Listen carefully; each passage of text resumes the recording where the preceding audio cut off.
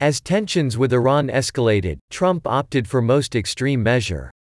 Washington, in the chaotic days leading to the death of Maj. General Qasem Soleimani, Iran's most powerful commander, top American military officials put the option of killing him, which they viewed as the most extreme response to recent Iranian-led violence in Iraq, on the menu they presented to President Trump. They didn't think he would take it. In the wars waged since the September 11, 2001, attacks, Pentagon officials have often offered improbable options to presidents to make other possibilities appear more palatable.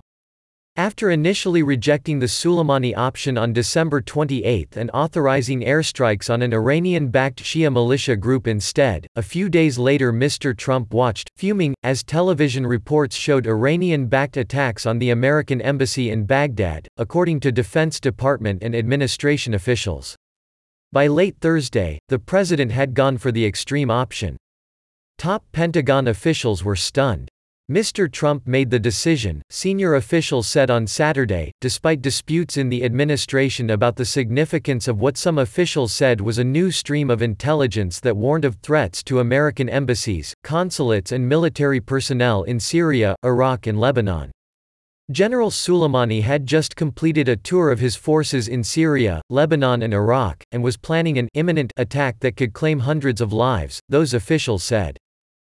Weeks, General Mark A. Milley, the chairman of the Joint Chiefs of Staff, said on Friday, when asked how imminent any attacks could be, without offering more detail other than to say that new information about unspecified plotting was clear and unambiguous. But some officials voiced private skepticism about the rationale for a strike on General Soleimani, who was responsible for the deaths of hundreds of American troops over the years.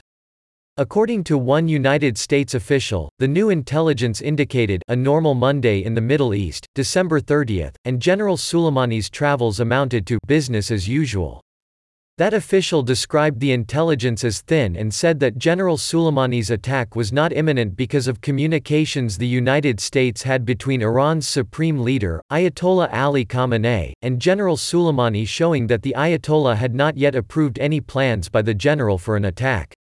The Ayatollah, according to the communications, had asked General Soleimani to come to Tehran for further discussions at least a week before his death. Secretary of State Mike Pompeo and Vice President Mike Pence were two of the most hawkish voices arguing for a response to Iranian aggression, according to administration officials. Mr. Pence's office helped run herd on meetings and conference calls held by officials in the run-up to the strike. Defense Secretary Mark T. Esper and General Milley declined to comment for this article, but General Milley's spokeswoman, Call Didi Halfhill, said, without elaborating, that some of the characterizations being asserted by other sources are false and that she would not discuss conversations between General Milley and the president. The fallout from Mr. Trump's targeted killing is now underway.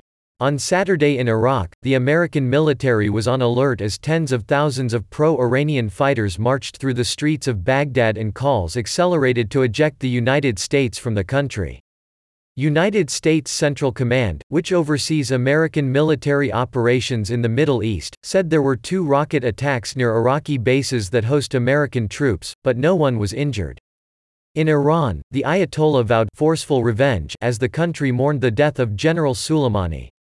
In Palm Beach, Florida, Mr. Trump lashed back, promising to strike 52 sites across Iran, representing the number of American hostages taken by Iran in 1979, if Iran attacked Americans or American interests. On Saturday night, Mr. Trump warned on Twitter that some sites were at a very high level and important to Iran and the Iranian culture, and those targets, and Iran itself, will be hit very fast and very hard.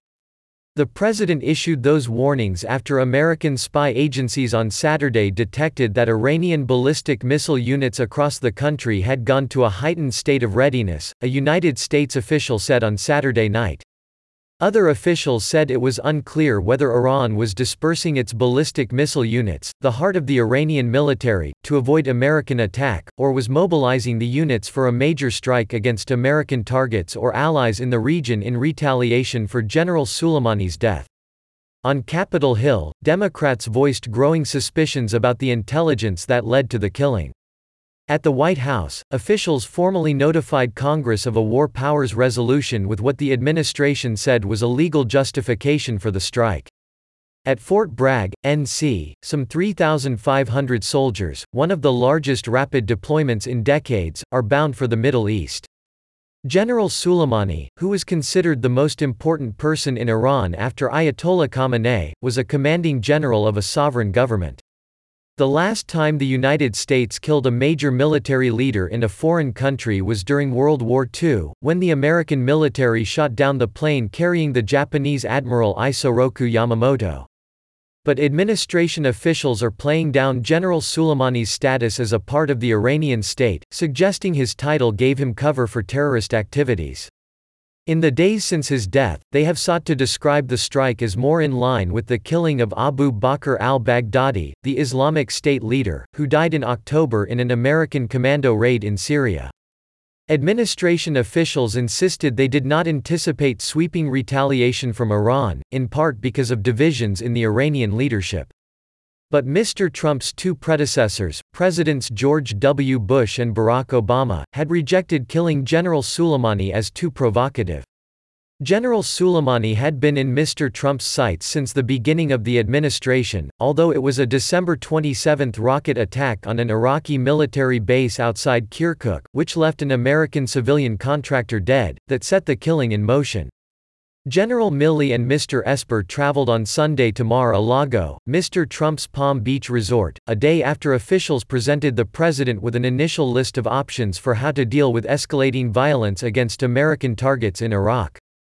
The options included strikes on Iranian ships or missile facilities or against Iranian-backed militia groups in Iraq.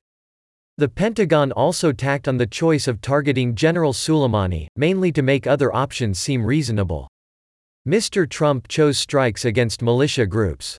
On Sunday, the Pentagon announced that airstrikes approved by the president had struck 3 locations in Iraq and 2 in Syria controlled by the group, Kataib Hezbollah. Jonathan Hoffman, the chief Pentagon spokesman, said the targets included weapons storage facilities and command posts used to attack American and partner forces. About 24 militia fighters were killed. These were on remote sites. General Milley told reporters on Friday in his Pentagon office. There was no collateral damage. But the Iranians viewed the strikes as out of proportion to their attack on the Iraqi base, and Iraqis, largely members of Iranian-backed militias, staged violent protests outside the American embassy in Baghdad. Mr. Trump, who aides said had on his mind the specter of the 2012 attacks on the American compound in Benghazi, Libya, became increasingly angry as he watched television images of pro-Iranian demonstrators storming the embassy. Aides said he worried that no response would look weak after repeated threats by the United States. When Mr. Trump chose the option of killing General Soleimani, top military officials, flabbergasted, were immediately alarmed about the prospect of Iranian retaliatory strikes on American troops in the region. It is unclear if General Milley or Mr. Esper pushed back on the president's decision. Over the next several days, the military's Special Operations Command looked for an opportunity to hit General Soleimani, who operated in the open and was treated like a celebrity in many places he visited in the Middle East. Military and intelligence officials said the strike drew on information from secret informants, electronic intercepts, reconnaissance aircraft and other surveillance tools. The option that was eventually approved depended on who would greet General Soleimani at his expected arrival on Friday at Baghdad International Airport. If he was met by Iraqi government officials allied with Americans, one American official said, the strike would be called off. But the official said it was a clean party, meaning members of Kataib Hezbollah, including its leader, Abu Mahdi al-Muhandis. Mr. Trump authorized the killing at about 5 p.m. on Thursday, officials said. On Friday, missiles fired from an American MQ-9 Reaper blew up General Soleimani's convoy as it departed the airport.